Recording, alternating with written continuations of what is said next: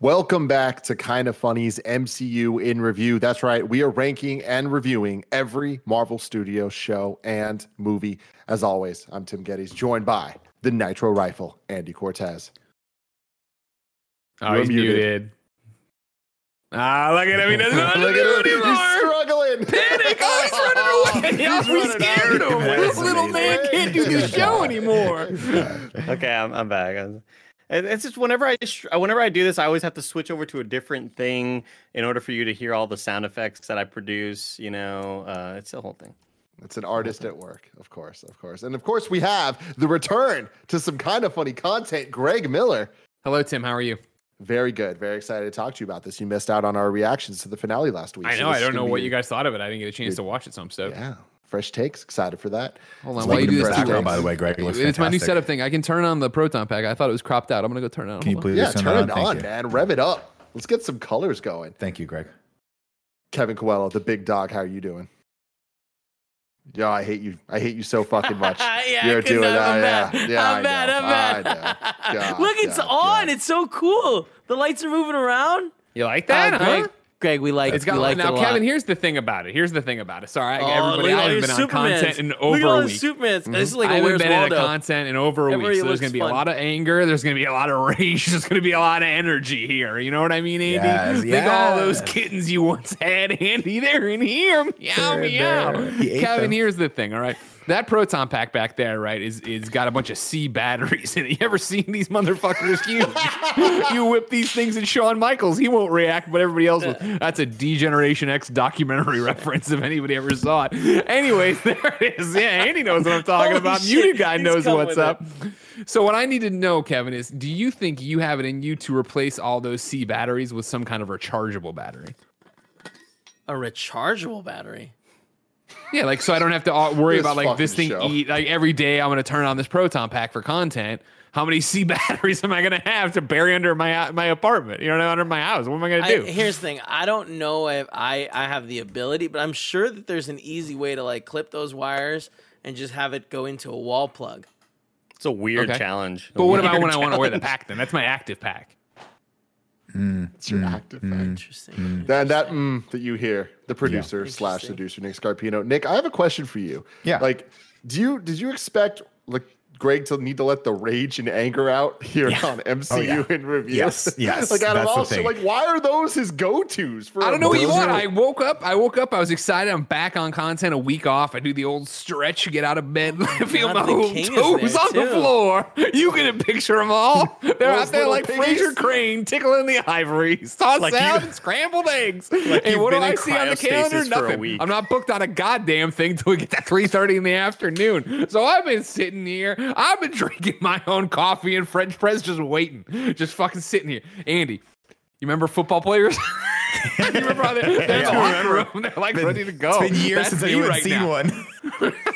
This, unfortunately, is Kind of Funny's MCU in Review. Our show in review is where we rank and review different movie franchises. We do 2 a week. Right now, we are doing Pixar in review, and we just wrapped up Mortal Kombat in review. You can go check that out now on youtube.com/kindoffunny or roosterteeth.com. If you want to get it as a podcast, search your favorite podcast service for Kind of Funny in review, and we'll be right there for you. If you want to get the show ad-free and live as we record it, patreon.com/kindoffunny is where you want to be, just like the nanobiologist and Sven McHale, our 2 Patreon producers that we appreciate so very, very much. Today we're brought to you by HBO Max, but We'll tell you about that later because I want to get right into it. The Falcon and the Winter Soldier, with a runtime of around 4 hours and 40 minutes, minus credits and all of that stuff. Released 6 episodes between March 9th and April 23rd, 2021 on Disney+. The showrunner was Malcolm Spellman, an American screenwriter and producer best known for his work on Empire. And he is set to co-write a 4th Captain America film starring Sam Wilson that was announced right after we recorded the reaction for Falcon and Winter Soldier's finale. So that's exciting stuff. I got you.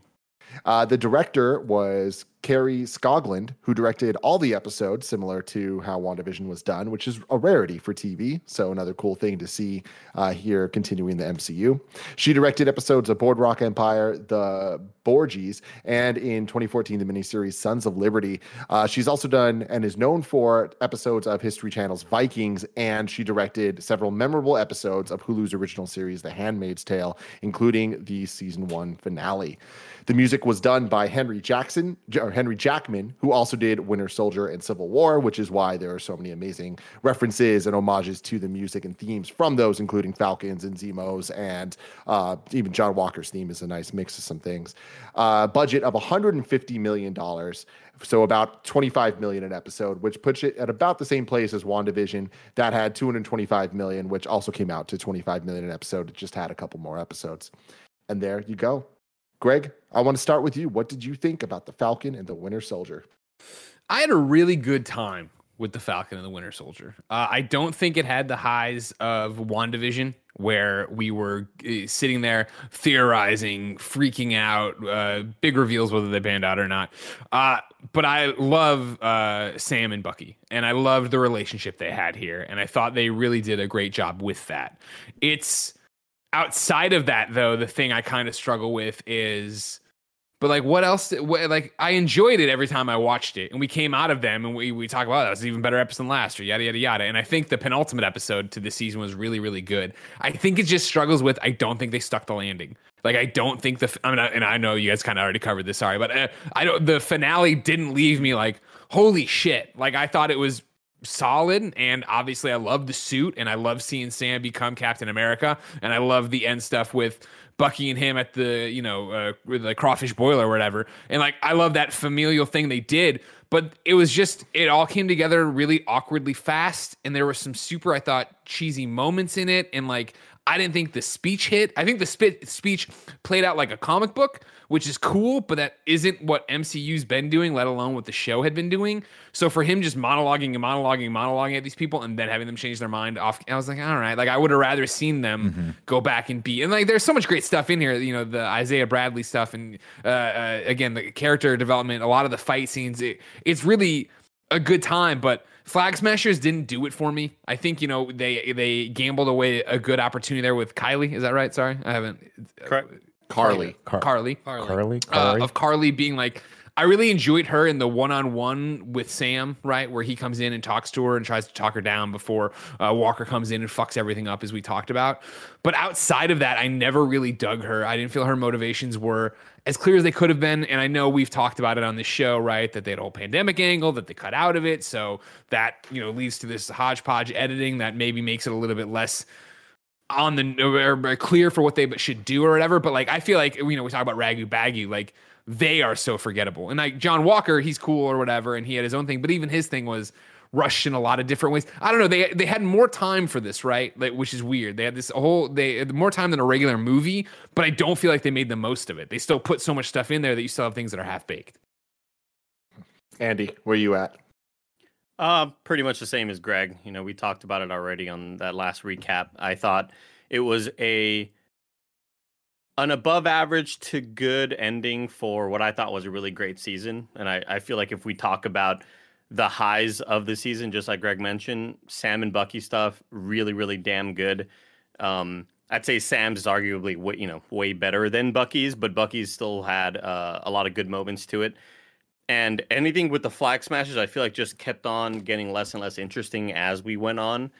And again, at the end, I wanted this very villainous moment from John Walker, and instead he's running around and quoting Abraham Lincoln in a very buddy cop way with Bucky, and it's awkward, and it just didn't feel or look right.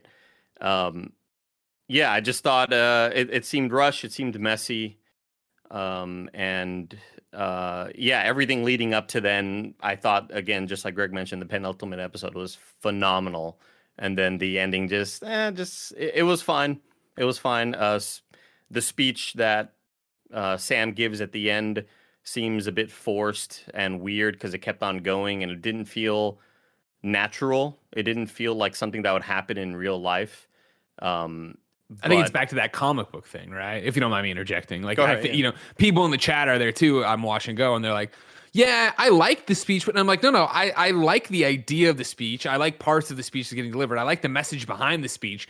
But it just feels so not MCU. And I feel like the show felt MCU for the most part throughout. So to get to this very jarring, like, we're standing in the streets of New York and everybody's filming, and it's like I get to that it was meant to be this moment of them, you know, flipping the script night and day of what John Walker's John Walker being Captain America, killing the guy with the shield, everybody recording that, to then this positive ray of light, let alone the fact that they want to establish in this, you know, episode / one scene and a little bit before, right, that he is Captain America, and everybody just accepts it, that there isn't this whole, it was like, all right, I get it, but it just feels so forced.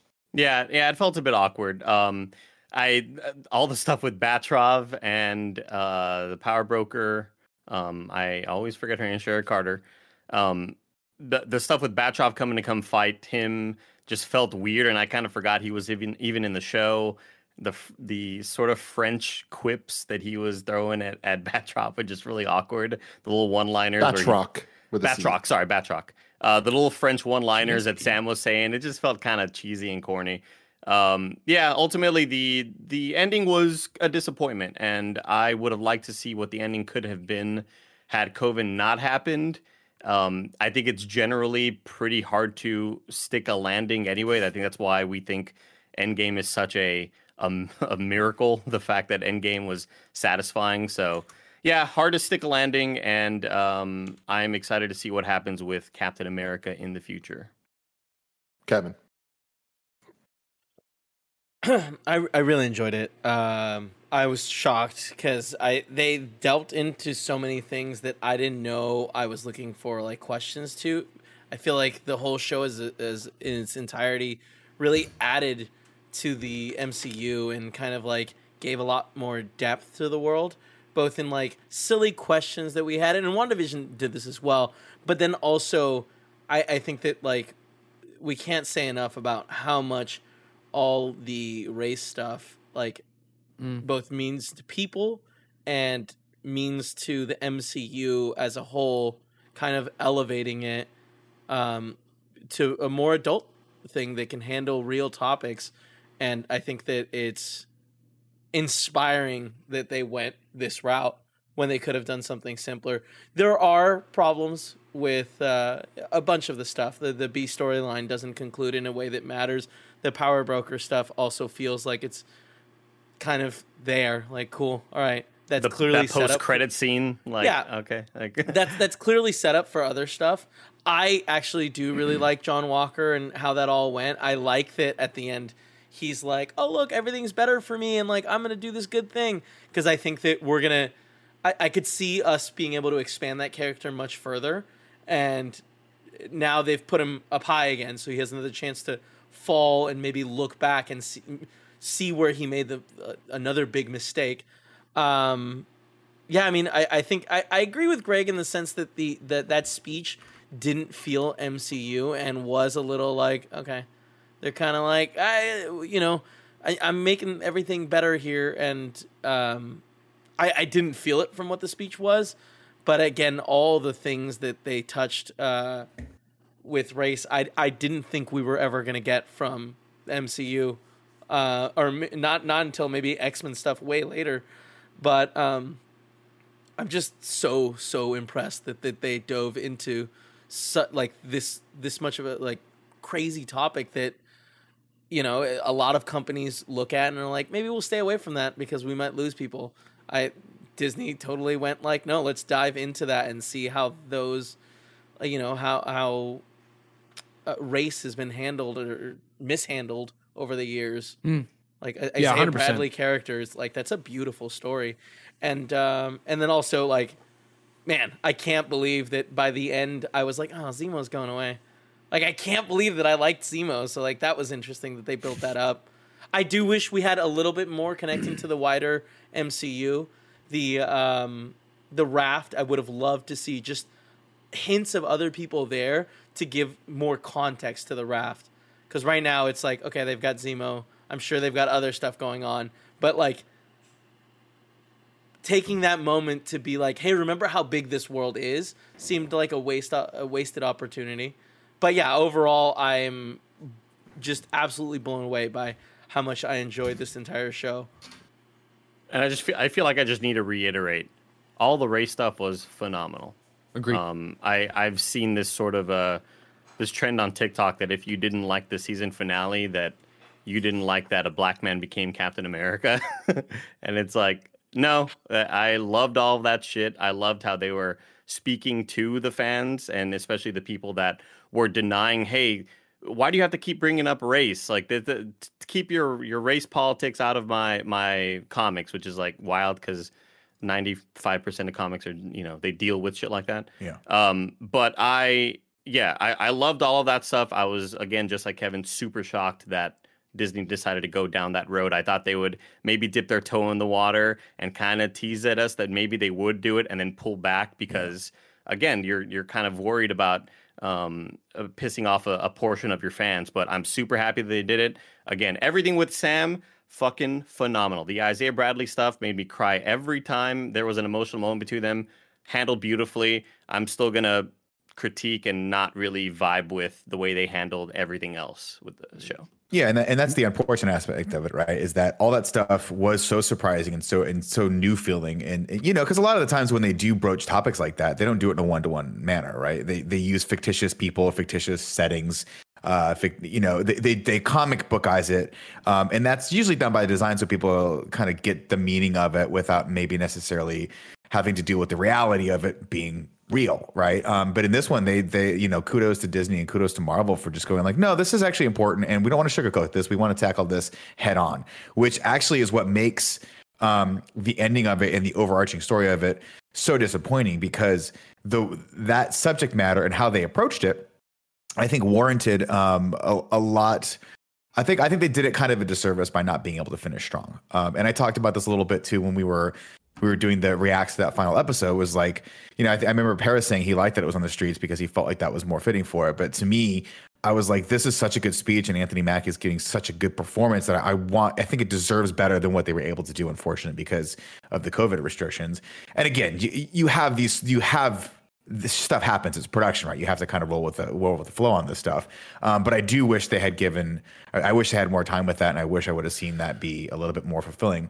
Not the least of which was also because the thing that's supposed to back up his point and get him to that point is the storyline with the Flag Smashers, and it just fell short. And unfortunately, if you don't have that good push and pull of the antagonist, you don't quite get as deep as you could. And we see that a lot in some of the other movies that we really, really enjoyed, that have very, very compelling antagonists, and you learn a lot about the protagonist as you're going along with that. Having said that, though, I did really I enjoyed this start to finish. I looked forward to it, and even after the final episode where I was like, okay, it was a little lackluster and they could have tightened it a little bit. I do look forward to a second season of this. I want to see Captain America 4 with Anthony Mackie now as Captain America. I think it's freaking rad. And I'm just impressed by what they're able to do. It is unfortunate that this followed WandaVision, because I feel like the big problem I had with this was the forgettability, to Greg's point, the forgettable nature of the antagonist. And WandaVision had such a compelling bad guy, which was Wanda, that how do you beat the person who's like torturing an entire town, but you're also empathizing with? It's an interesting place to put your audience, and this one unfortunately didn't do that for me. Yeah, I just want to say I don't necessarily think that the antagonist is the Flag Smashers. I think that the story I think is more like the journey of becoming Captain America. It's more nuanced than that. Yeah. Sure, I'm just saying that is sort of the main driver of like the A plot, if you want to break it down to A plot, B plot, and it just wasn't as compelling as I hoped it would be. Yeah. For me, when I'm talking about MCU movies and now TV shows, like I feel like it's different than talking about other movies and what I'm looking for, because it's not just how does it work as a standalone. That is one aspect of it, but then there also is to me, really kind of grading MCU. And as we look at all these and as we've been doing on a review, it's thinking about setup and payoff. And that doesn't necessarily just mean here's a cameo and they're going to be in the next movie. It could be that, but also just in terms of character development and in terms of the relationships between characters, where seeds are sown in one movie or one project and then they're, kind of fully realized in another.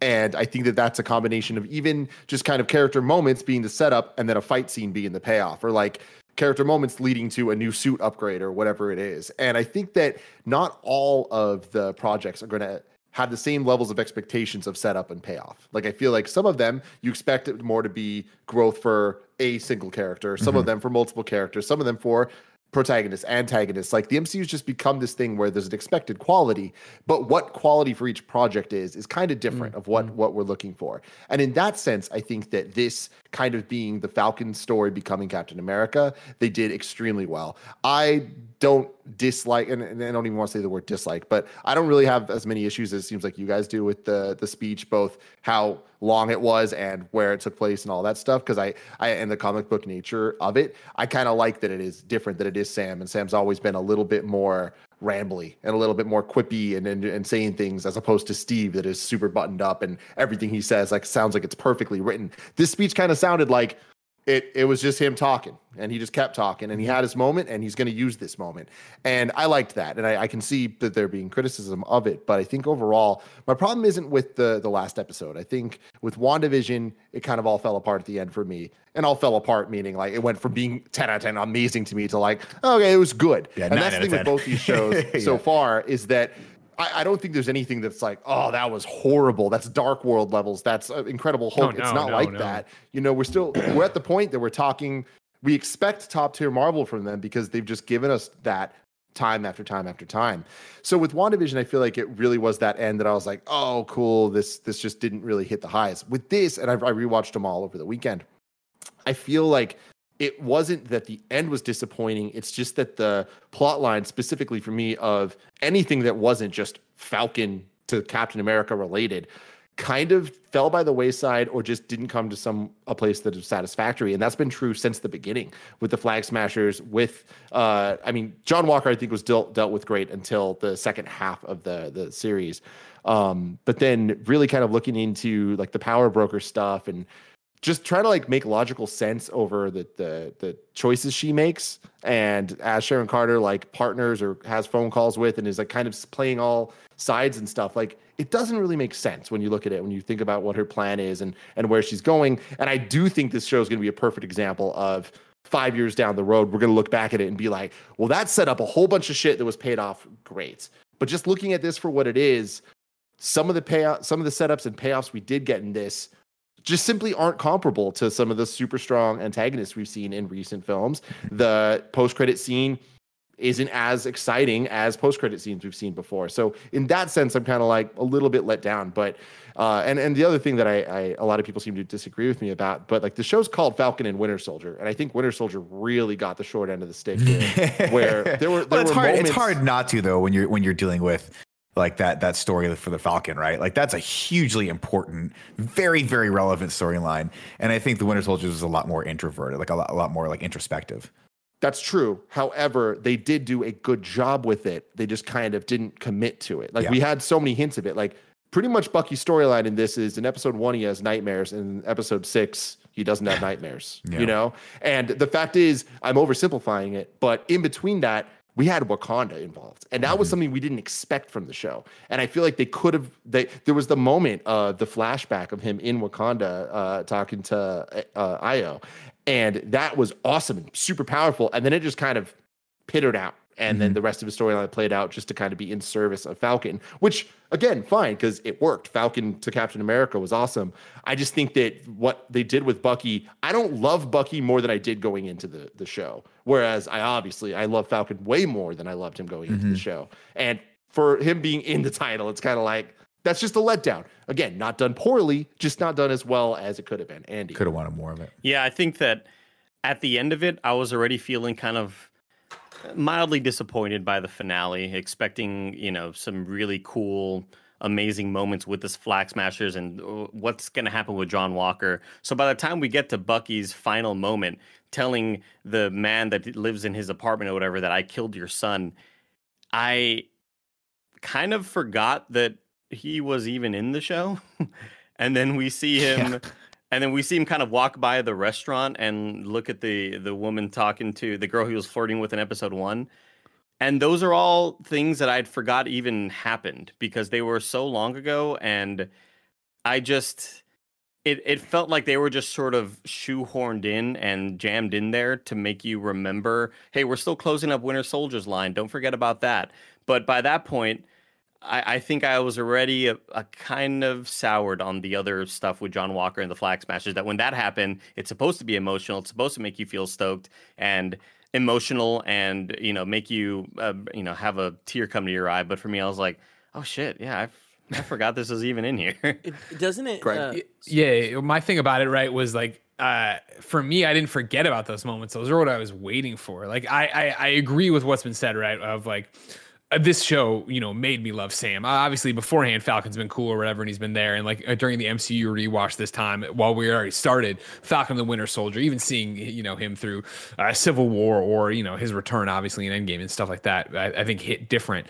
But to go through and really get into him, like I did like Bucky more at the end than I did like Bucky going in, right? However, I still love Sam way more than Bucky, and so for me, it was the fact that I think Sam's story is so strong throughout because we get to spend so much time with him, and that includes, fixing the boat. That includes going to the bank with his sister. That includes just talking to Torres, right? Like interacting that way.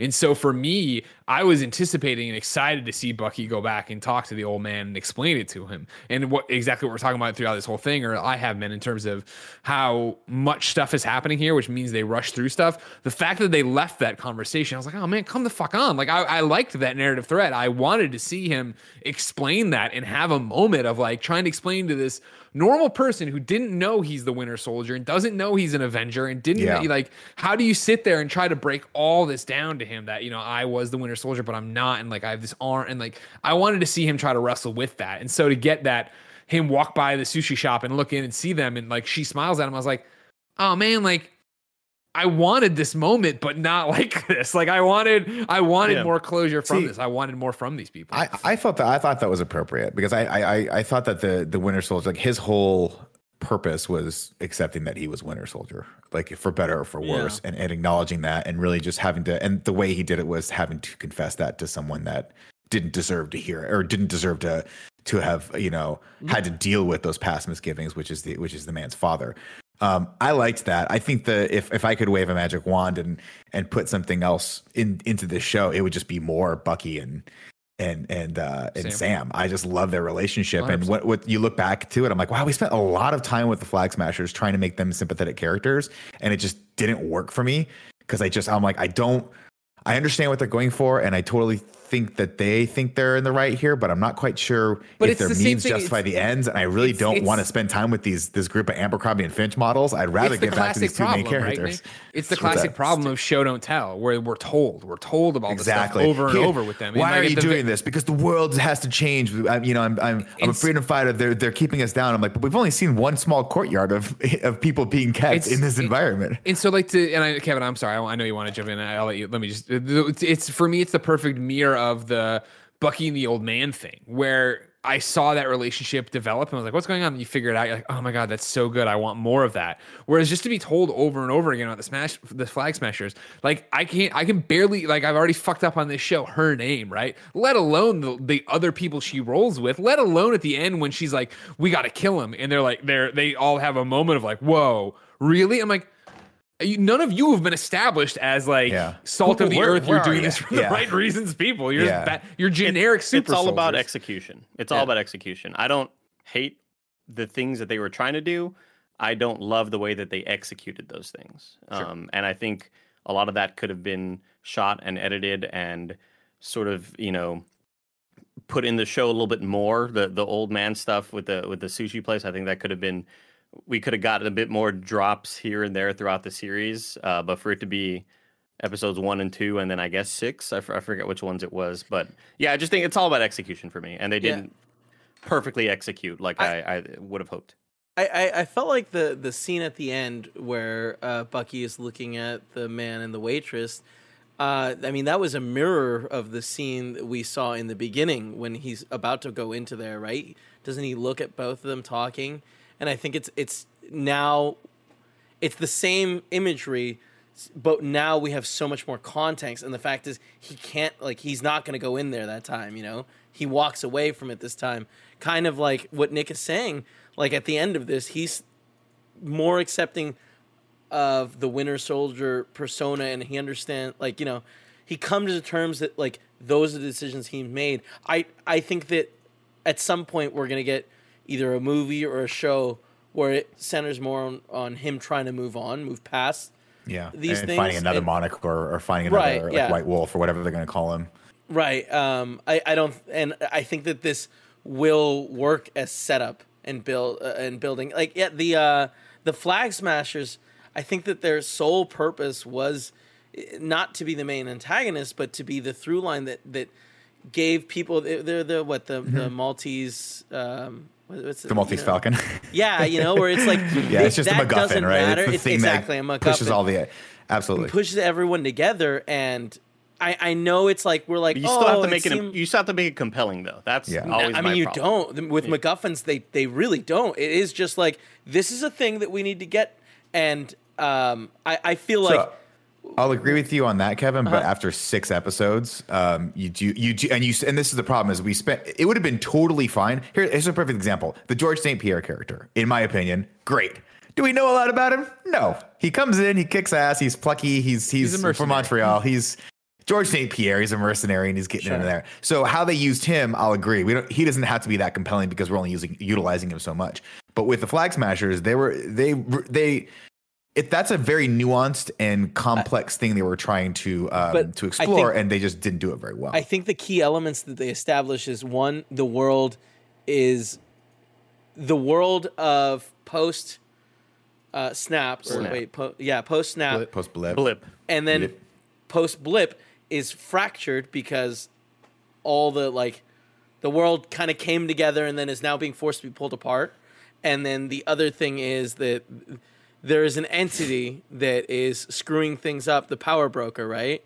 And I think that its purpose is to establish that it might not be Hydra, but something like Hydra is going on in the background, setting us up for the future. And I believe, or I hope that the MCU is building up somewhere. You guys doing all right? He's laughing. I think a big problem is what do you got? Complete non sequiturs. Nothing. It's not even. Back when Nick was like, a new moniker, not the Winter Soldier. Maybe the only thing I could come up with was Bucky fucking. Yeah, and it's been in my head the entire time. So when Nick was making a very poignant point, I just slapped. He's back, everybody. He's back. To Kevin's point about the Power Smashers and their intent, I think that Flag Smashers, is that so much of the show was really built on the idea of morally gray and every side has a perspective and stuff, and I just think that they didn't show that, and we keep talking about it being they're showing or telling, not showing, and I think unfortunately they show and tell just kind of one side, and then are trying to tell us it's a little bit more morally gray than it actually is. And I think that's true even with John Walker, which there's just the switch in the finale where all of a sudden we go from the second to last episode having a post-credits of him angrily fucking psychotically making a shield, and then the next episode he's like, I'm with the good guys now, and that doesn't feel like it's really set up or earned at all. And on top of that, I think that really when we're looking at the Flag Smashers, that is such a sensitive group and a sensitive topic, and the way they're talking about refugees and what they're dealing with needs to be dealt with in the same type of love and care that the Falcon storyline is. And because of that, I think that it just ends up in throwing the word terrorist around a lot that doesn't really feel good for me, especially when their main thing is going up against this group called the GRC that all we know are just a government entity. And it's kind of hard to, they're introducing so many elements into this show without fully fleshing it out. So we get to the finale and all of a sudden they're in Manhattan, and it's that felt very disjointed. Like, I think that there was something that we lost there that explained that more. But I mean, that is unfortunate because that you go into that episode very confused, and I think that like they have Captain America come in there with the wings and the beautiful outfit, and you're just like, okay, never mind, it doesn't matter, we'll figure it out. But I don't know. I felt I really did feel that with John Walker, there is the moment where he looks and he chooses to save the people in the van or in the armored truck. Yeah. Instead of going after the people that he wants to get revenge from. And I think that's his moment of like, no, I'm still good. And I think that's also tied into the Flag Smashers, where they did a really good job with Baron Zima, because I think that like a lot of it is Papa Zima. Yeah, I got close. America's favorite malt liquor. With the Baron, I think they did such a good job with him in the sense that like he was a constant that was like, this formula is bad if it gets into anyone. It brings out the bad. There is no exception, with the exception of the original Captain America. And we see that as he's saying that, we're seeing Carly make decisions that are very much one-sided. Like, because originally they're introduced as these bad people. Then we see that, like, no, there's more going on with their story. Like, they are being not victimized, but they're being attacked by the power broker. So they're running for their lives. And they're also becoming more and more desperate to try to evoke a change in the world that they're using the wrong resources to do. And that it gets doubled down with the fact that they have the super soldier serum. So I felt like there was enough there to move that story along the line. Okay, just to talk about the John Walker thing, I don't have a problem with him becoming this non-psychopathic murderer like he seemed at the end of the episode. It's all about execution. I just don't like the way that it just happens so fast. You save civilians in a truck, and suddenly you are Bucky's teammate. You are Bucky's teammate right now, and running around, and you Buck likes it's all about execution for me. Yeah, I think the opposite was true. Like the moment where he broke was when he murdered that guy in front of everyone. You know, it was. But then like they show him making. They show him making Bucky. Yeah, they show him making the shield in the fucking facility. Yeah, and he's it's fucking very pissed weird. off, and then he fought them, and then he almost tried to kill him several times with the same shield bash. Yeah. And then we see him show up at the site near the end of the episode and yell "Morgenthau!" and it's like, holy fuck, this guy's about to fuck some stuff up right he's now. He's coming with hell. And that's what I'm saying. It's the moment where he decides running in the not sewer to with go. Bucky. But it's the moment that he so decides to drop that anger, and the quest for revenge ends so that he can save these people. But the thing is, he was always a good guy, though. Saving people should be like, oh man, he was bad, but he's back now. It's like, okay, you're Captain America, and now that's been stripped of you, but you're still a war hero. Like, you're still supposed to be a good guy. He didn't make the shield to be like, now I have my own. Like, he made the shield because he was like, I still represent this. Like, what do we think about this sort of parallels between Black Lives and All Lives Matter with that one line of dialogue? Which one? Where he walks up to Carly Morgenthau and she says, I didn't mean to kill your friend. He's not who matters to me. Yeah. And he goes, you don't think his life mattered? And it just seemed a little too on the nose. And I don't know what they were trying to get across with that. So here's the thing. I thought that line was poignant because it kind of played to his emotional state at the time. But to you guys' earlier discussions, like, Kev, I think the thing that a lot of us are reacting to is you have one episode where he is unhinged. I saw him recreating his own version of the steel out of a lesser metal, to be very metaphoric for where he was at, like emotionally and mentally, right? Where he's like, I think I can make this high-tech vibranium shield that Tony Stark made in my garage.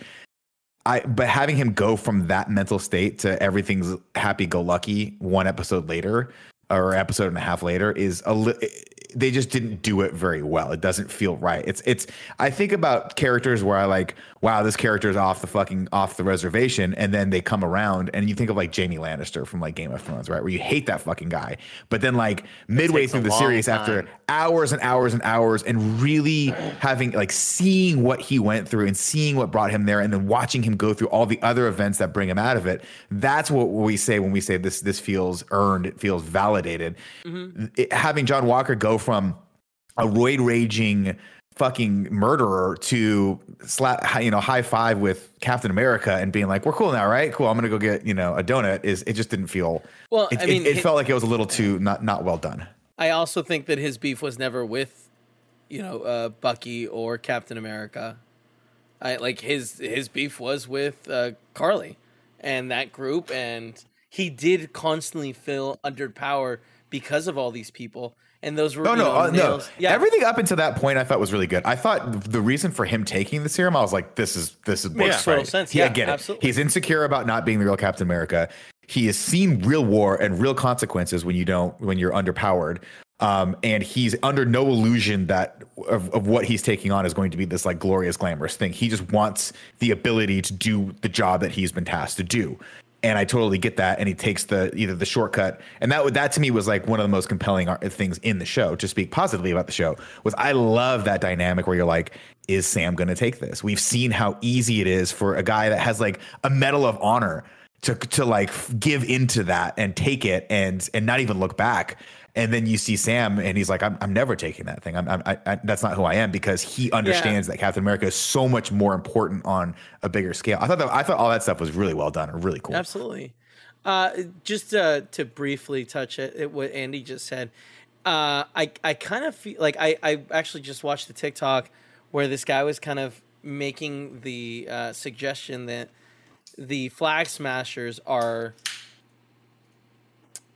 kind of symbolically representing the All Lives Matter movement, where they're a reaction to all the race stuff that's going on with Falcon, the blip, Sam. With Sam, okay. And they're kind of trying to like be like, well, our lives were changed post blip, and we wanted to go back to that change.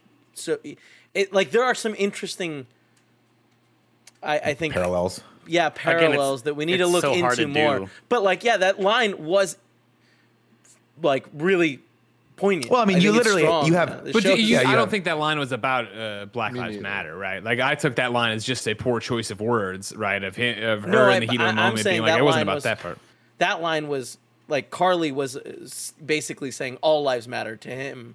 I know it sounds very reversed. I don't buy this. I think Carly was just saying, no, I have bigger fish to fry. Your guy got in the way. It wasn't about him. But I'm sorry about him. It was. Sorry, to defend Kevin's point, the writer put in the word matters for a reason, and that is true, right? You have a paramilitary group talking to someone who is, you have two opposing groups talking about lives that matter. I mean, that's definitely in the writer's room. Somebody thought about that as to what group represents which group. I don't necessarily think they had an idea. I think they were just like, hey, we're going to put these two people diametrically opposed to each other ideologically and have that play out. And again, another great thing about why we all love the comic book genre is because you can do that, and it doesn't necessarily have to be one-to-one. One group doesn't have to represent, a real life group.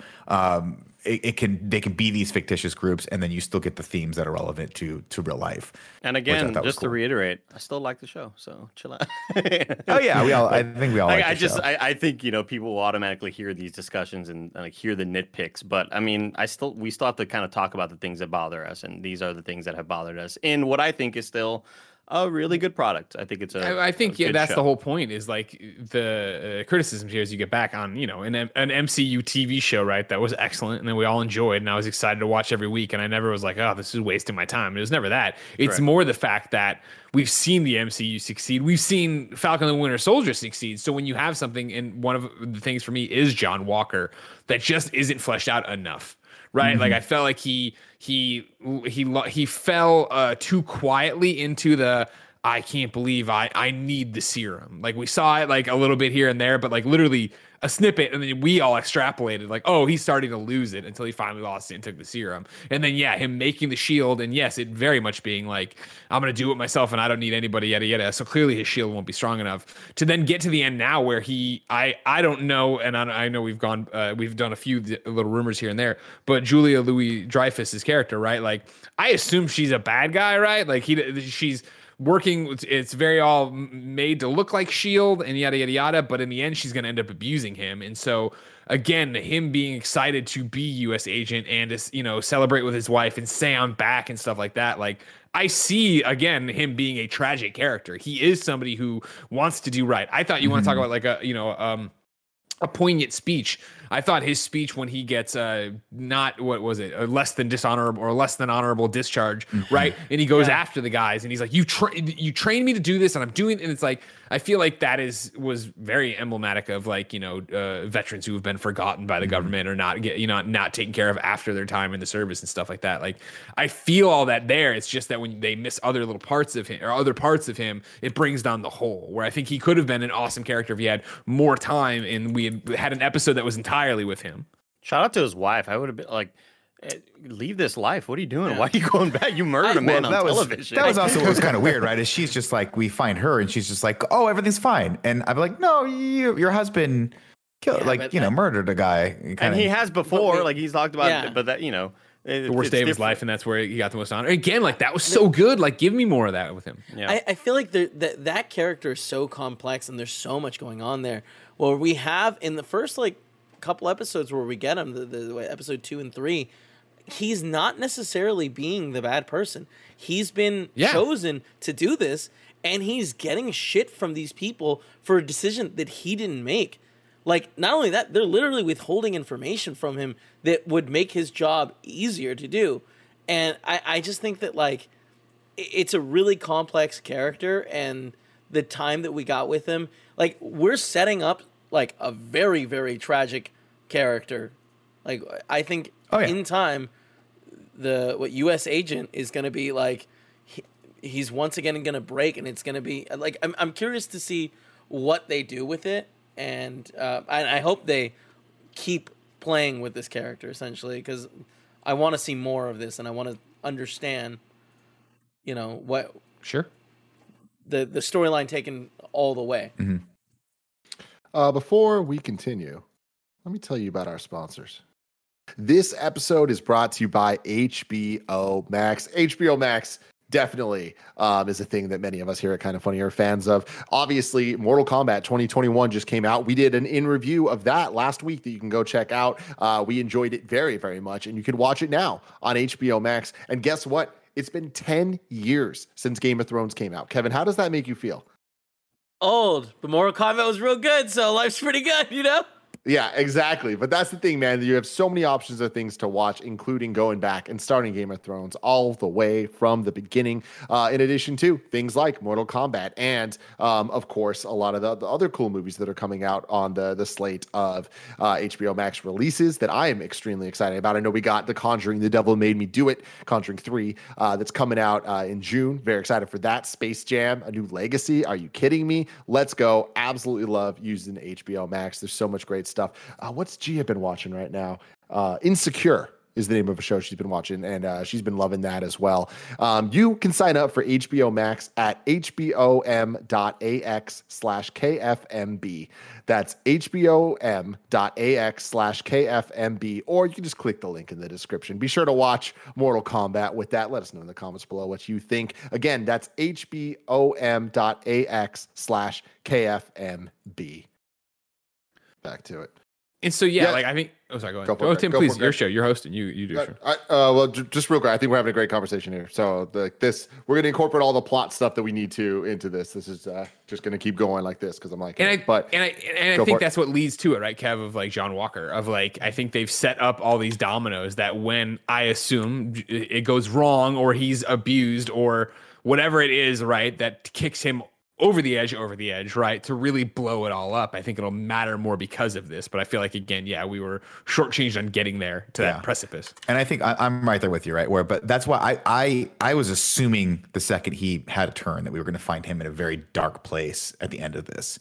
And I assumed that Louis Dreyfus' character was going to come in and take advantage of that and play him and run him like he was a very, very powerful, emotionally broken agent and basically corrupt that. And I thought that was going to be an interesting like space to play in for it.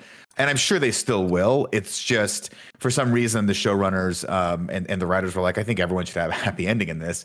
And you're like, that's not what I would assume. So I think it only looks happy. I think if I was gonna say I don't feel his is a happy ending. Yeah, I mean he was like screaming, "I'm back, I'm back, I'm back." I mean, sure, it was like he was smiling, and his wife and him were hugging, and the sun was shining. So all the visual cues of it were like, "Hey, everything's great." Like I talked about this, Greg, last week, where I was like, I was expecting him to be in like the smoke-filled bar. His wife's left him, and he's like, "I have fucking nothing." And then Elaine from Seinfeld walks in and goes, "You got this," and she gives him the black suit.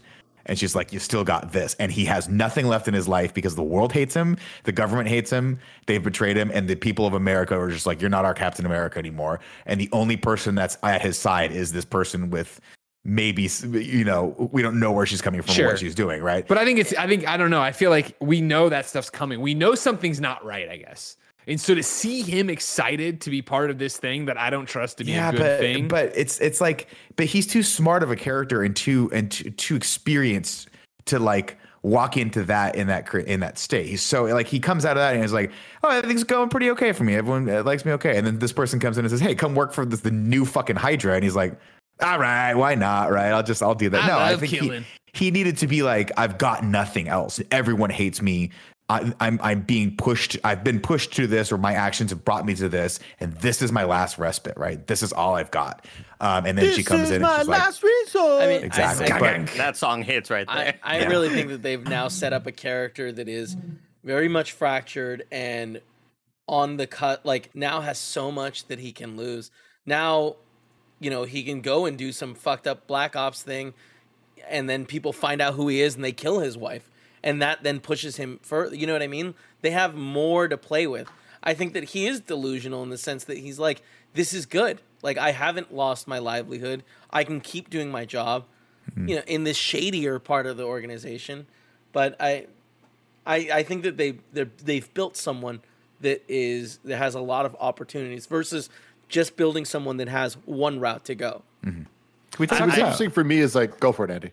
I was gonna say I don't see the fractured at all. Like he's running in the sewers with Bucky, and then they help the police find the Flag Smashers. They're like, "Hey, nice app," and he throws you an Abraham Lincoln line. And then when Sam is doing his big speech, he's standing there in the streets. And first off, like, hey, that guy shouldn't be here. Maybe let's do something about that guy because he was dishonorably discharged. He should not be in the field. But anyway, that's like a stupid nitpick. Just so we're on the same page. Bucky and Captain America have no association to the government at this point, right?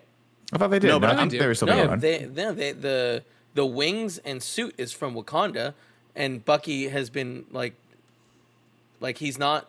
Well, no, because when Bucky arrives there at the scene, he's walking up. They're like, "Bucky, how's it going?" Corporate Cap. Well, I think it's just because he's famous.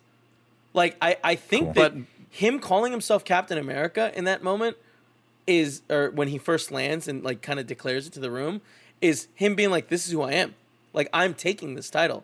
Like, no one's giving it to me. The government isn't sanctioning this mission that's going on right now. I think all three of them are just there being essentially vigilantes. But in a moment, but they're still working for the government.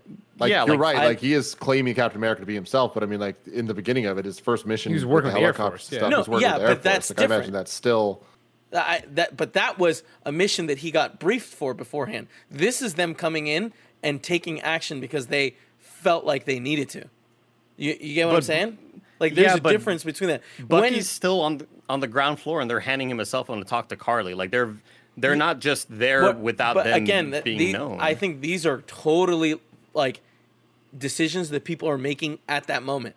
The guy that is on the phone, or the woman that passed them the phone was like I think motivated by Carly to go and sneak in and be like, hey, someone wants to talk to you. I think so too. Yeah, well, I think it's so also, that's not I think it's also a lot agent. of this. I think a lot of this stuff was where we get into like that weird, the criticisms that we're having, right? Which is like, we don't really understand what's going on here. We're not really shown kind of where any of this stuff kind of lies. But I mean, at Kevin's point, like I got the feeling that they were like, we're just going full tilt because they were pulled off the job by John Walker. That's his name. I mean, right? they teamed up with Zemo.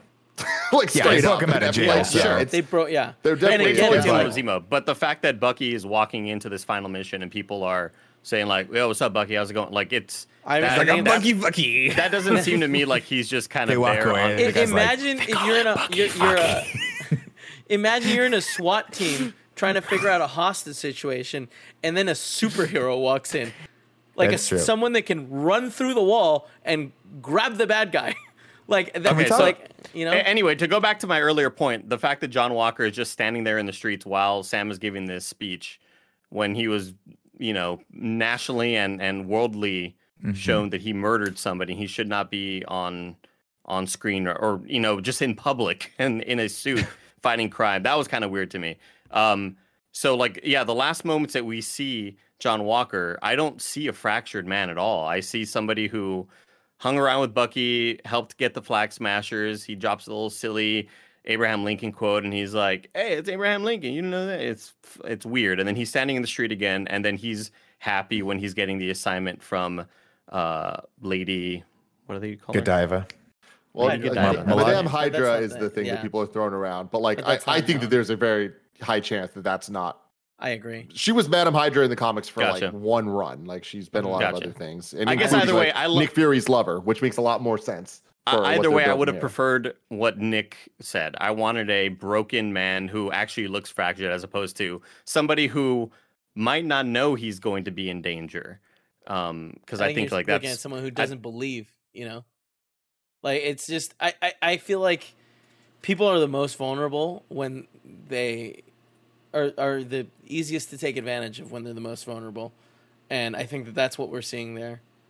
Can we talk about? It's fine that he may be, you know, vulnerable, and then he's going to get got or whatever, and he doesn't know he's going to be in danger.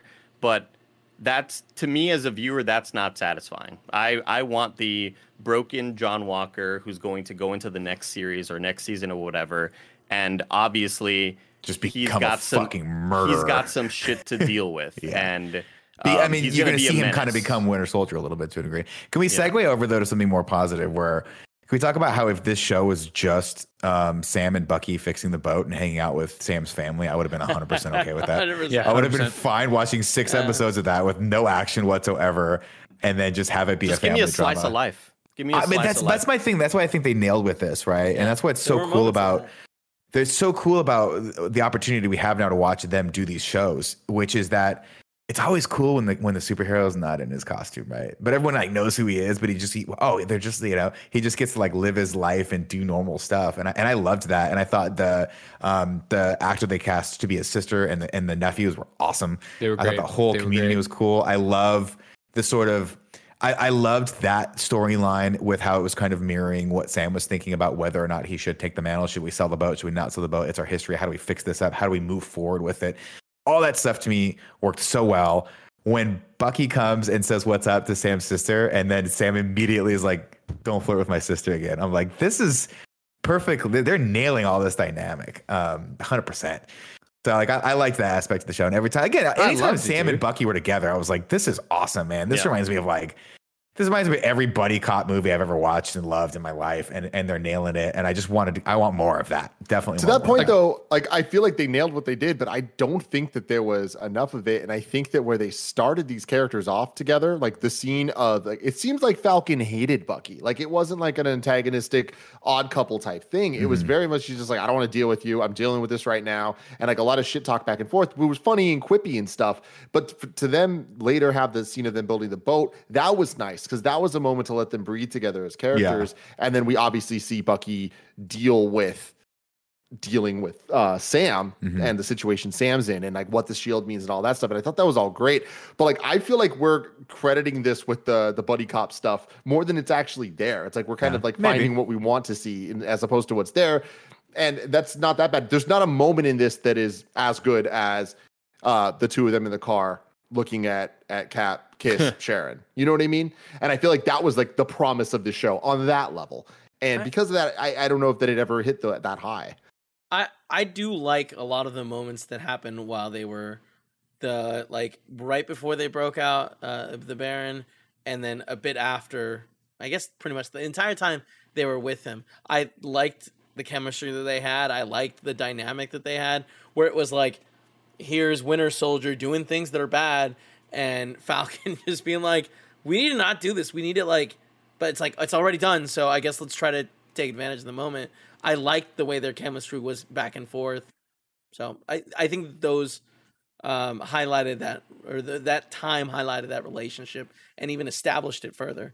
I also enjoy that we had a lot of anger from Bucky to Sam on giving up the shield, even when it was just going to the Smithsonian. Like before they announced right, we get a little bit of that, and then they announce, and then there's so much anger towards him because it's like, you literally gave it to people who are misusing it. He didn't give it to me. He didn't give it to this dude. He gave it to you. And there's that moment where they forcefully take it from John Walker, and he throws it at him, and he's like, "Don't fucking lose it this time." That's like the relationship. I love the relationship. But then that conversation's like, it furthers when he ends up apologizing to him, right? Where he says, "When me and Cap talked about this, we didn't really take your feelings. We didn't understand it. We didn't get it, and we didn't take your feelings in the grander, to put it boldly, we didn't assume it would be an issue for a black man to take the mantle of Captain America in the current state of our country." And that was bad. That was a poor assumption on our part. I loved that scene. Yeah. It also is amazing because they're playing catch with the shield. I might be mixing up my scenes, but that was right around that time where they're just literally launching the shield at each other like it's like they're playing catch. They literally play friends catch together. I think that the chemistry was I think the way we're talking about the buddy cop stuff, the playing catch thing is such a because it's happening and it's in context. It makes sense. He's learning how to use the shield, and I think there's so many things that it hit. Go ahead.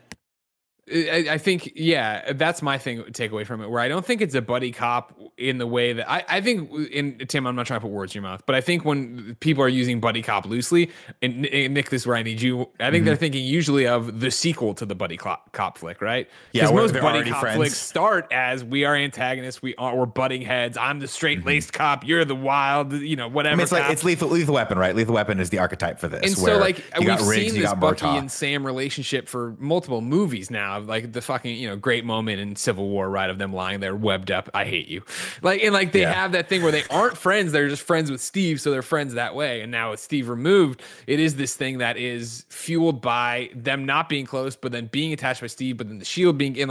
I think it's a worthwhile earned journey to get to that boat scene. I think that's why the boat scene hits so hard. To Tim's earlier point, though, you did kind of hit on something that I hadn't thought of until you said it, though. That's what I do. Where are they? Back, everybody. Tim, but Greg, you did a great job too. Andy, great. Kevin, great. Everyone's great. But Tim, you're right. Thinking about it, I'm why were they so antagonistic toward each other at the beginning of this? You'd think after going through all the events of Endgame and everything they've been through, that they would at least be somewhat cordial toward each other. You know what I mean? Was it not that he gave up the shield? And that Bucky, that's from Bucky. Yeah. But then for Falcon, the way Falcon was treating Bucky, that's what seemed the most ridiculous. But I mean, I thought about that. Here's the thing, Kev. I think that you're making a lot of good points in this overall, where it's you are correct factually about the fact that so many of these things, well, they said this, which led to this. And it's that's true. But I think a lot of the things are that just doesn't feel that great, doesn't feel that satisfactory. On paper, it looks good, but it didn't turn out. Yes, right? It does add up. Yes, they did explain that John Walker turned. Yes, they did explain why they're angry at each other. I'm just saying we know these characters. We know the world that they're in. We understand where this is coming. And when you start to think about where Falcon and Winter Soldier were going into this, where it was okay, Civil War split them up. Bucky was in Wakanda doing his learnings to be better and all that stuff, which we got a little in this, right? Then there's Infinity War that happens. They both get snapped. And then they both come back together. It's only been a couple months since this. And for them to start off here, it kind of just feels okay, cool. You can explain it as they're mad at each other because of what they did with the shield. But to Nick's point there, it's they literally just saved the world together. you know? And it's like at some point the rival, the buddy copness that we saw in Civil War between them, like should kind of evolve a little bit more. And that's what this show kind of turns into. And obviously the final shot in the show is them together and stuff. I just think that it's weird choices that were made. They add up, they make sense. They just feel weird. Off camera, they're probably roommates. Bucky doesn't wash the dishes, and I think a lot of it just comes from little things like that. You know, you don't wash the dishes, maybe you don't take the trash out on time. It's just like, you know, they move out from each other, they move in with other people, and they're like, you know, we are good friends. We actually do have a lot in common. Should I have a cup of coffee with me on Saturday? Yeah, let's have a cup of coffee. Just one thing to add. I do feel like some of the of Sam's hostility comes from not being able to, like, it's there's a lot of that needs to go in it for Sam to understand why he doesn't want the shield. So I don't think that he fully grasps, you know, at first why he's turning it down. And I feel like Bucky is questioning him and kind of pushing him to think, like, why am I doing this? And that, like, is an upsetting thing when, like, in your heart, you know it doesn't feel right. And you're being thrown now, like, hey, one of your closest friends said you were right for this role. And I think that all, like, there's so much context. There's a lot of conflict. Yeah. I mean, I don't know. I like, the more I think about it, the more I feel like I appreciate this show. See, like, I think we're all on the same page with that, right? I think that's the stuff they did get right, and I think that's the stuff where, you know, it's similar to why we all love Civil War. It's because you have two people that you really like. Like, you know, we had Captain America, we had Iron Man, and they were at odds with each other because of just that one, like, ideological difference. And with this, we sort of see that too, where Bucky is like, you should be Captain America. Why wouldn't you want to be Captain America? But he doesn't understand the bigger ramifications of that because he's not Sam. And Sam even doesn't understand those ramifications until he talks to Isaiah and then goes through the whole process of saying, you know what, Isaiah has one perspective, Bucky has one perspective. I need to find my own on this. And I think that's where the show, all of that stuff really, really worked for me. And I think that's what I like, that they were able to kind of dig into that and really nail that stuff. It's just unfortunate that that's, like, you know, that's sort of the thematic through lines of everything. And a lot of the action stuff didn't necessarily help that, you know, some of it just kind of pulled it back a little bit. When we get that statue though at the end, oh man, a mess. Just the emotional mess at that point. No, totally. I mean, that's the thing, is like the Isaiah Bradley stuff. Like we keep saying that, you know, the Falcon storyline was so good turning into Captain America, and such a big part of that is Isaiah. It's not just Sam Wilson's character, but it's kind of dealing with what it means to be black in the MCU, both superhero and not. And I think that the way that they used that family, the Bradley family, and like going back to that area, even just like being on the streets and seeing them play basketball together, and then the different ways that the code shifts that they have of the way that they're speaking to each other, like even Sam Wilson, you know, and like being able to see the way that he talks to the people around him in that neighborhood versus when he's in Louisiana with his family versus when he's just with Bucky versus government stuff, like all that stuff. They did a really good job adding nuance to those conversations and adding that history of Isaiah Bradley on top of the history we know in MCU. And when I say history, I don't just mean the events that happened in the movies that we've seen, but it's like the events they even talk about in those movies, or, you know, the Captain America First Avenger and like Isaiah Bradley telling that exact same story essentially, but it's from his perspective. That's the type of thing that's like, oh my God, this is working so well because it's using everything we know about this world, applying it to the real world and kind of making something unique and special. And that ends in this statue that I think one of the dopest parts about it is he fulfilled Isaiah's wish of leaving him dead.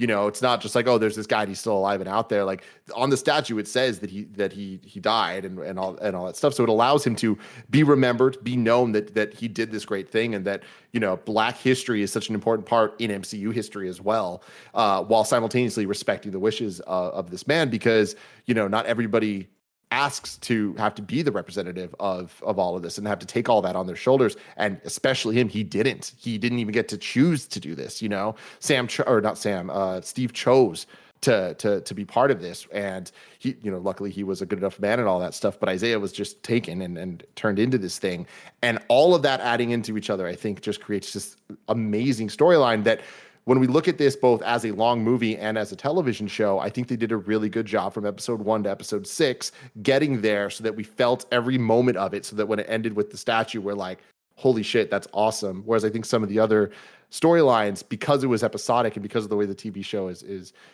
formatted, they have these big reveals at the end that are satisfactory and we're looking forward to the next week, right? Like, but so many of them were focused on John Walker, and so many of those moments, whether it's post credits or final scene, kind of tell the story of a John Walker that is, you know, we see him, and at the end of the first episode, instantly we all hate this guy. We have no reason. It's just, you're not Captain America. Fuck this. Fuck you.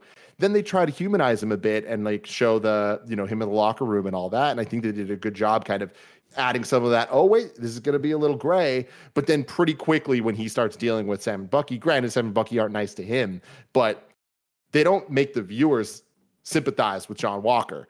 And them talking about the whole Medals of Honor and being the worst day of his life. It's like, okay, cool. Hey, we're starting to sympathize again. But then the serum thing and like his storyline as it goes back and forth, I just think that because of the way that the TV show is handled, to go from the scene of him building his shield to then what we get at the end, doesn't feel like it comes together as beautifully as the Isaiah Bradley thing does, even though both of them are dealing with really, really, really deep themes. And those themes are all backed up with character development, relationships, and action. Kev, what's up?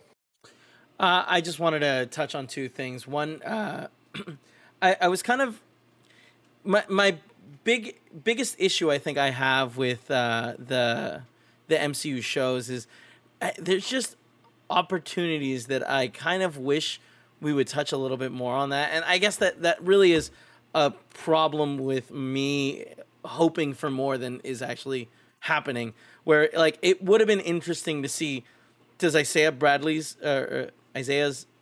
grandson, does he have any superhuman strength or anything? Like a hint there would have been so nice, just for the greater MCU to see like them plant the seeds.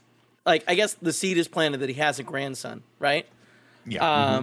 And then the other thing is you were talking about the code shifting, and man, I cannot believe, and I'm so happy it happened, but we have a moment where an MCU hero is talking to the cops, and we see that him, you know, totally change. He is talking to them in a completely different manner than when he's talking to the Winter Soldier. And it's like, it's so powerful that Disney's using this platform to show that and to explain it. We get Winter Soldier try to like be like, hey, what are you doing? Like, don't talk to him this way. He's a celebrity. Yeah. And we have Sam be like, no, that's not how we handle these things. And it's just like, shout outs to them. Yeah, fucking wild. Absolutely. Any more thoughts, guys? Do we want to talk? You guys probably covered this last time around, but Sharon Carter in Power Broker, like that sucked, right? Yeah. Just making sure we're all on the same. Like, well, it was cool when she popped up, and then when it became very clear that she was the Power Broker, and they're gonna act, and that was like a reveal. I was like, oh. Yeah. No, I didn't like this. I think we all thought it was lackluster last week as well. Especially how, like, I think Tim pointed out where he was like, what's with that? She was like, hey, buddy.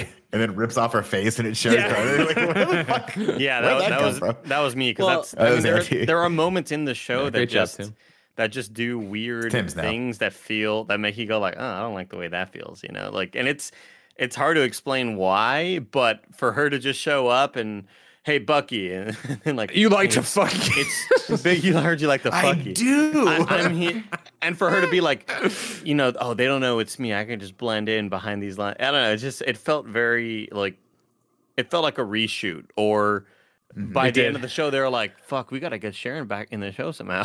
We gotta get her, have her walk up with one of those. Test audiences didn't understand how she could be back here already. We need to establish she's on site. I feel like the start of the last episode had a lot of continuity issues, or at least it felt like there were a lot of continuity issues. But it's interesting that we saw Black Widow use that technology in, was it Civil War?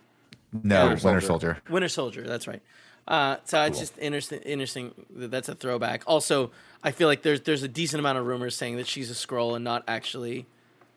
So I'm curious to see, like, clearly, you know what happens when we think about these rumors and theorize. Absolutely, you know what happens. Absolutely. I get everything wrong. I always get it wrong. Yeah. But it's to that point, though. And what Kevin was saying about, that there are a lot of just missed opportunities. Like, it's interesting because, like, to what Andy's saying, even about, like, oh, we get caught up and people have the thoughts about it. It's like the fact of the matter is the MCU has conditioned us to expect certain things. And when we see opportunities where we're like, well, I know where this is going because of every other decision you've ever made on comics to movie stuff, it just seems weird when they don't give us just that one little thing, like involving Eli's character, the grandson of Isaiah. It's like, okay, it's there, but one little step would have really been appreciated. And I think another example of that even is the Sharon Carter stuff in this, where it's like, there are hype post-credit scenes in the MCU, and ones that are good, and there's ones that are just like, whatever. And I remember being really disappointed with, I forgot what it was. Was it Ant-Man's post-credit scene that was just a scene from Civil War? And it was just like, and it was just kind of like, oh, well, that's not as cool as some of the other ones. Like, obviously not as cool as seeing Quicksilver and Scarlet Witch, being like captured whatever for the first time, where it's like, oh, cool, we're getting these new characters. Cool? We get what. Yeah, it was cool. It's like we see that the only because we were like, Stone's they're gonna have experimented mutants. Exactly, though. It's like, that's cool. Whereas this scene, it's like, had we just heard any reference, seen some hint at who she was talking to on the other side of the phone, I think it would have been a lot cooler than this post-credit scene. Didn't really tell us much more than what the episode itself did, which is that Cher's the power broker and is doing some shady shit, right? Like, I wanted a little more added to that. And I think when it comes to Julia Louis-Dreyfus's character as well, like, who the hell knows what happened with COVID stuff and with the scheduling changing of Black Widow and all that stuff. It's clear that her shots and scenes in this show were weird and were not the way they were intended. So I wonder when that's going to be revealed, how that's all going to shake out. But I'm interested in that. It's just, I feel like I wish that I was leaving the show being like, oh my God, I can't wait to see how all these things pay off. And now I'm kind of like, I can't wait to see how they set this up better to have them pay off in the future. Which is that's a great way to put it, Tim.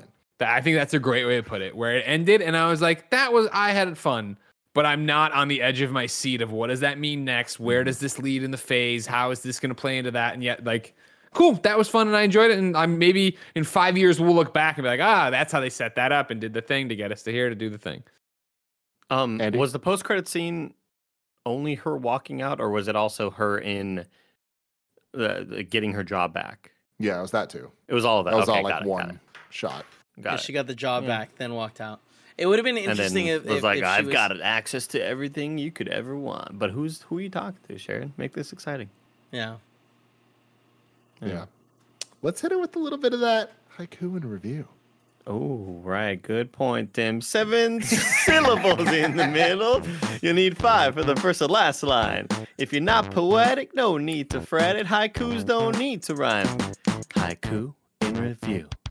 Haiku in review. You can go to patreon.com/kindafunny to write your review in haiku form, just like Grant Burton did. Grant says, we've got a new cat. Now that's America's ass. And Zemo's got moves. Zemo does have moves. We didn't talk enough about his dancing. Corbin 12 says, ass kicking, Buck brings a new captain, now with wings. Zemo, running things? Question mark. We didn't talk enough about Zemo in general. I loved him. I thought he was great. I know Kevin mentioned it earlier, like when he left, you're like, oh man. I'm like, oh man. I'm all manning Zemo leaving. That's great. Yeah. Bacon guy, you got a name now, and I love you. Zaid Wilson says, Sam was the best choice. He's not a perfect soldier, but he's a good man. That's good. That's good. And then we got, did Miscellaneous do one? No, they did not. Disappointing. Wow. Jack Schultz says, the wings that can flap attached to a cool jetpack. Sam Wilson is Cap. And there you go. That suit looks so dope. The only thing I didn't like about it, the little ears. I know it's like comic accurate. I mean, I like the way it covers his whole face. Like, I love when costumes do that. It reminds me a lot of Gambit. Yeah, but the little ears popping out. It's definitely odd right around the side, like the nape. Is that what it's called? This area right here? Yeah, it wasn't perfectly form-fitting. That's the thing about it, where I think I love the look of the suit, but like when he's in it, I think he's still it's a very tight, it's a suit that wasn't designed, I think, for, let's go film an entire movie where you're using it. It's a suit designed to look cool here in this final episode. So I think by the time we see it again, it'll be leaner. It won't have as much like shoulder padding and stuff, I would assume. Oh, I thought the shoulder pads like dope. Yeah, I like that too. Jacked. But shout outs to the choreography of him with that shield flying around, just being that forward whip, just constantly whipping the shield. And yeah, dude, I love that helicopter so many scene. Things. Yeah, beautiful. So cool. You know what? Before we hit Ragu Bagu, helicopter scene, fantastic. Yeah. The fight scene between all three of them was, I think, probably the most on edge I was all season. Between John Walker, Cap, formerly Cap, or you know what I mean. I thought that sequence was intense and scary, and the way it built up was fantastic. And the fight scene between Carly and all of them leading up to John Walker murdering them was also very intense. Like the show knew when to kind of make you feel scared and worried about what might happen to these protagonists. And I want to give a lot of shout outs to just the action in general. It was very entertaining. Sure. I agree. Shout out received. Ragu Bagu. What's up, everybody? Welcome to Rad Guys Talk Bad Guys, the podcast within a podcast where we rank all the villains of the MCU, X-Men, and Star Wars universe. Can we vote to prune the X-Men and Star Wars out? I think we voted once it's on the paper, we has to read it verbatim. Here's that was Kevin, funny. I hear you.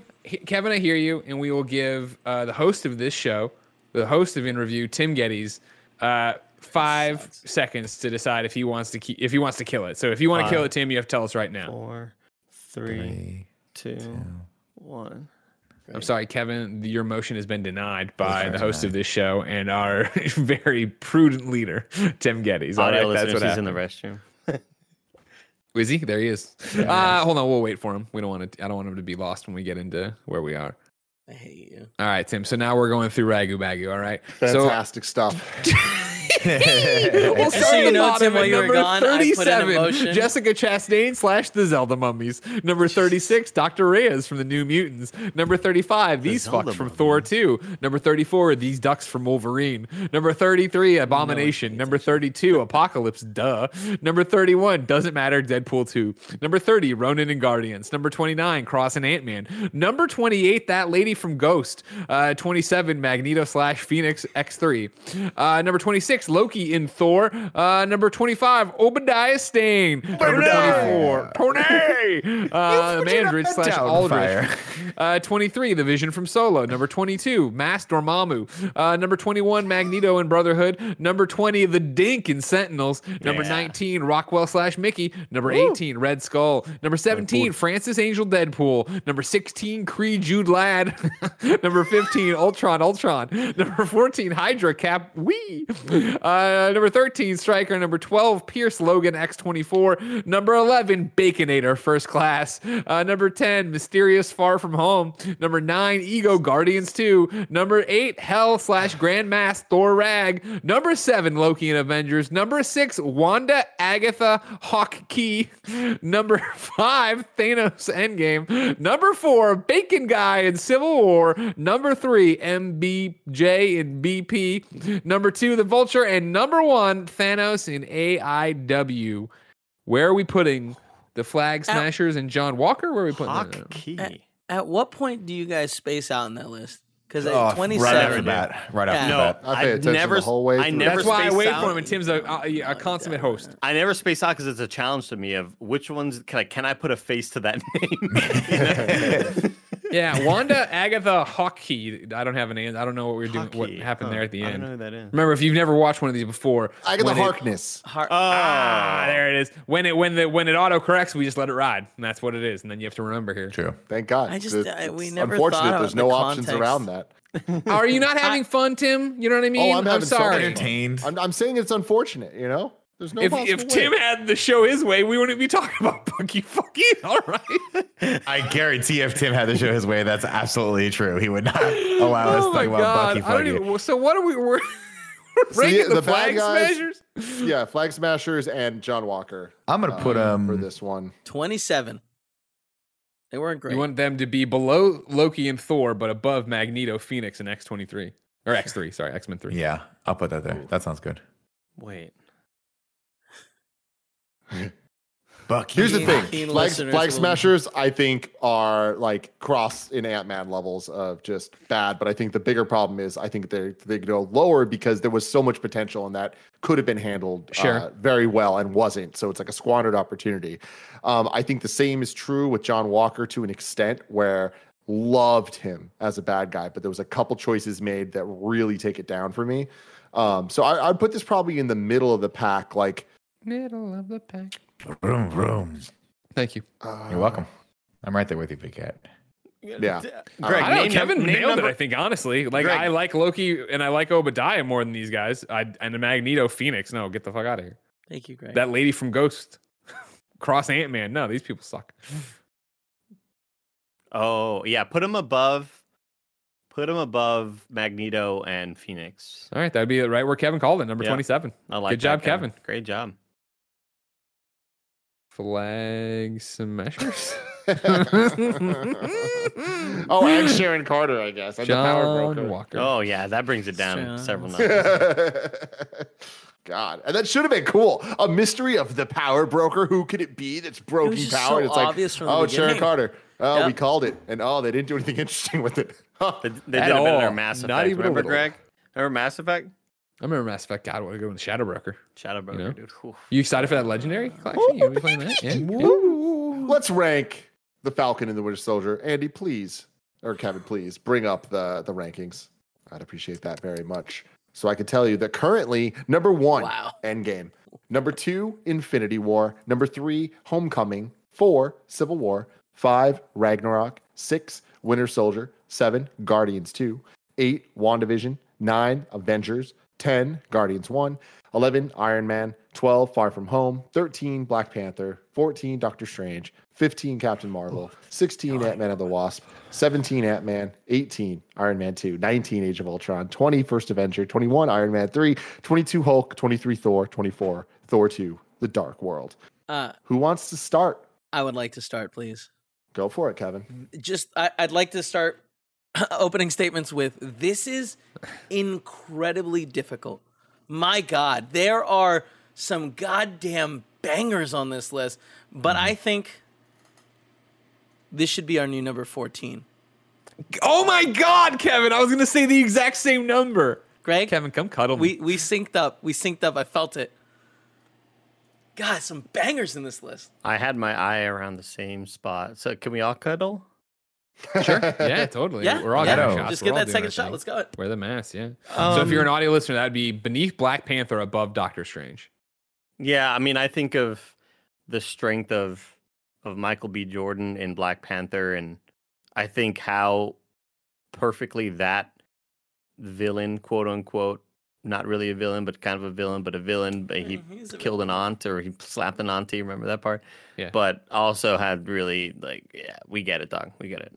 I want to put him around 14, but I think about the awesome imagery in Doctor Strange, but was it that compelling of a movie? The ending was fantastic, but yeah, the ending was the strongest part.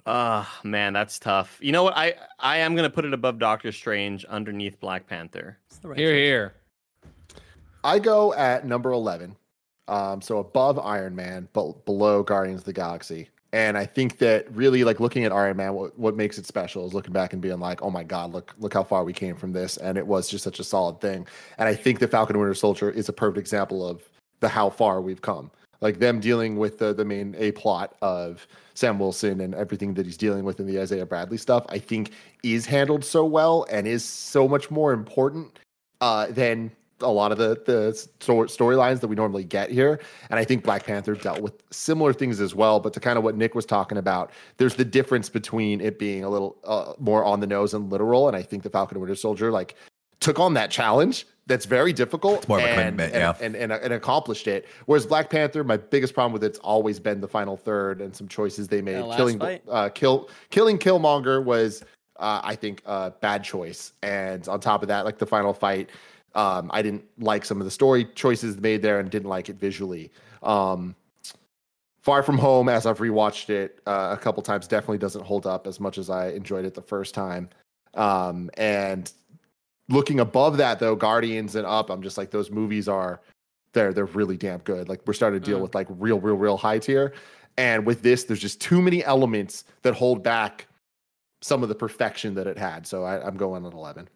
God, I'm looking at 1 through 10, and it's like, their masterpiece. You could hit randomize, and I'd be like, oh, that's the list. Okay, cool. Yeah. And I would be fine with it because I just think 1 through 10 are just so strong. Tim, I do want to just, that is the other place that I was thinking of putting it, just because I feel like it really just comes down to the fact that, like, those 3 movies, they are a little bit tighter, and they might not be as poignant, but they I think they're a better watching experience, and that's the only reason. But like, you're right on the money there. It's either between one of those. Hey, Greg, I'm doing a rewatch currently right now. Nice. I vote with the Grand High Order, the High Grand Order, that we revote and re-rank, because I think Winter Soldier. Don't do this. Put it way up there, man. It's like even higher than it. Like, it's 6. I thought this was going to be another Hulk Dark World thing.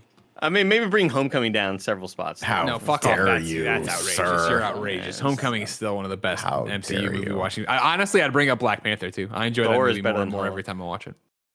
I just wish the ending was stronger on it instead of just, the same dude fighting. Sure.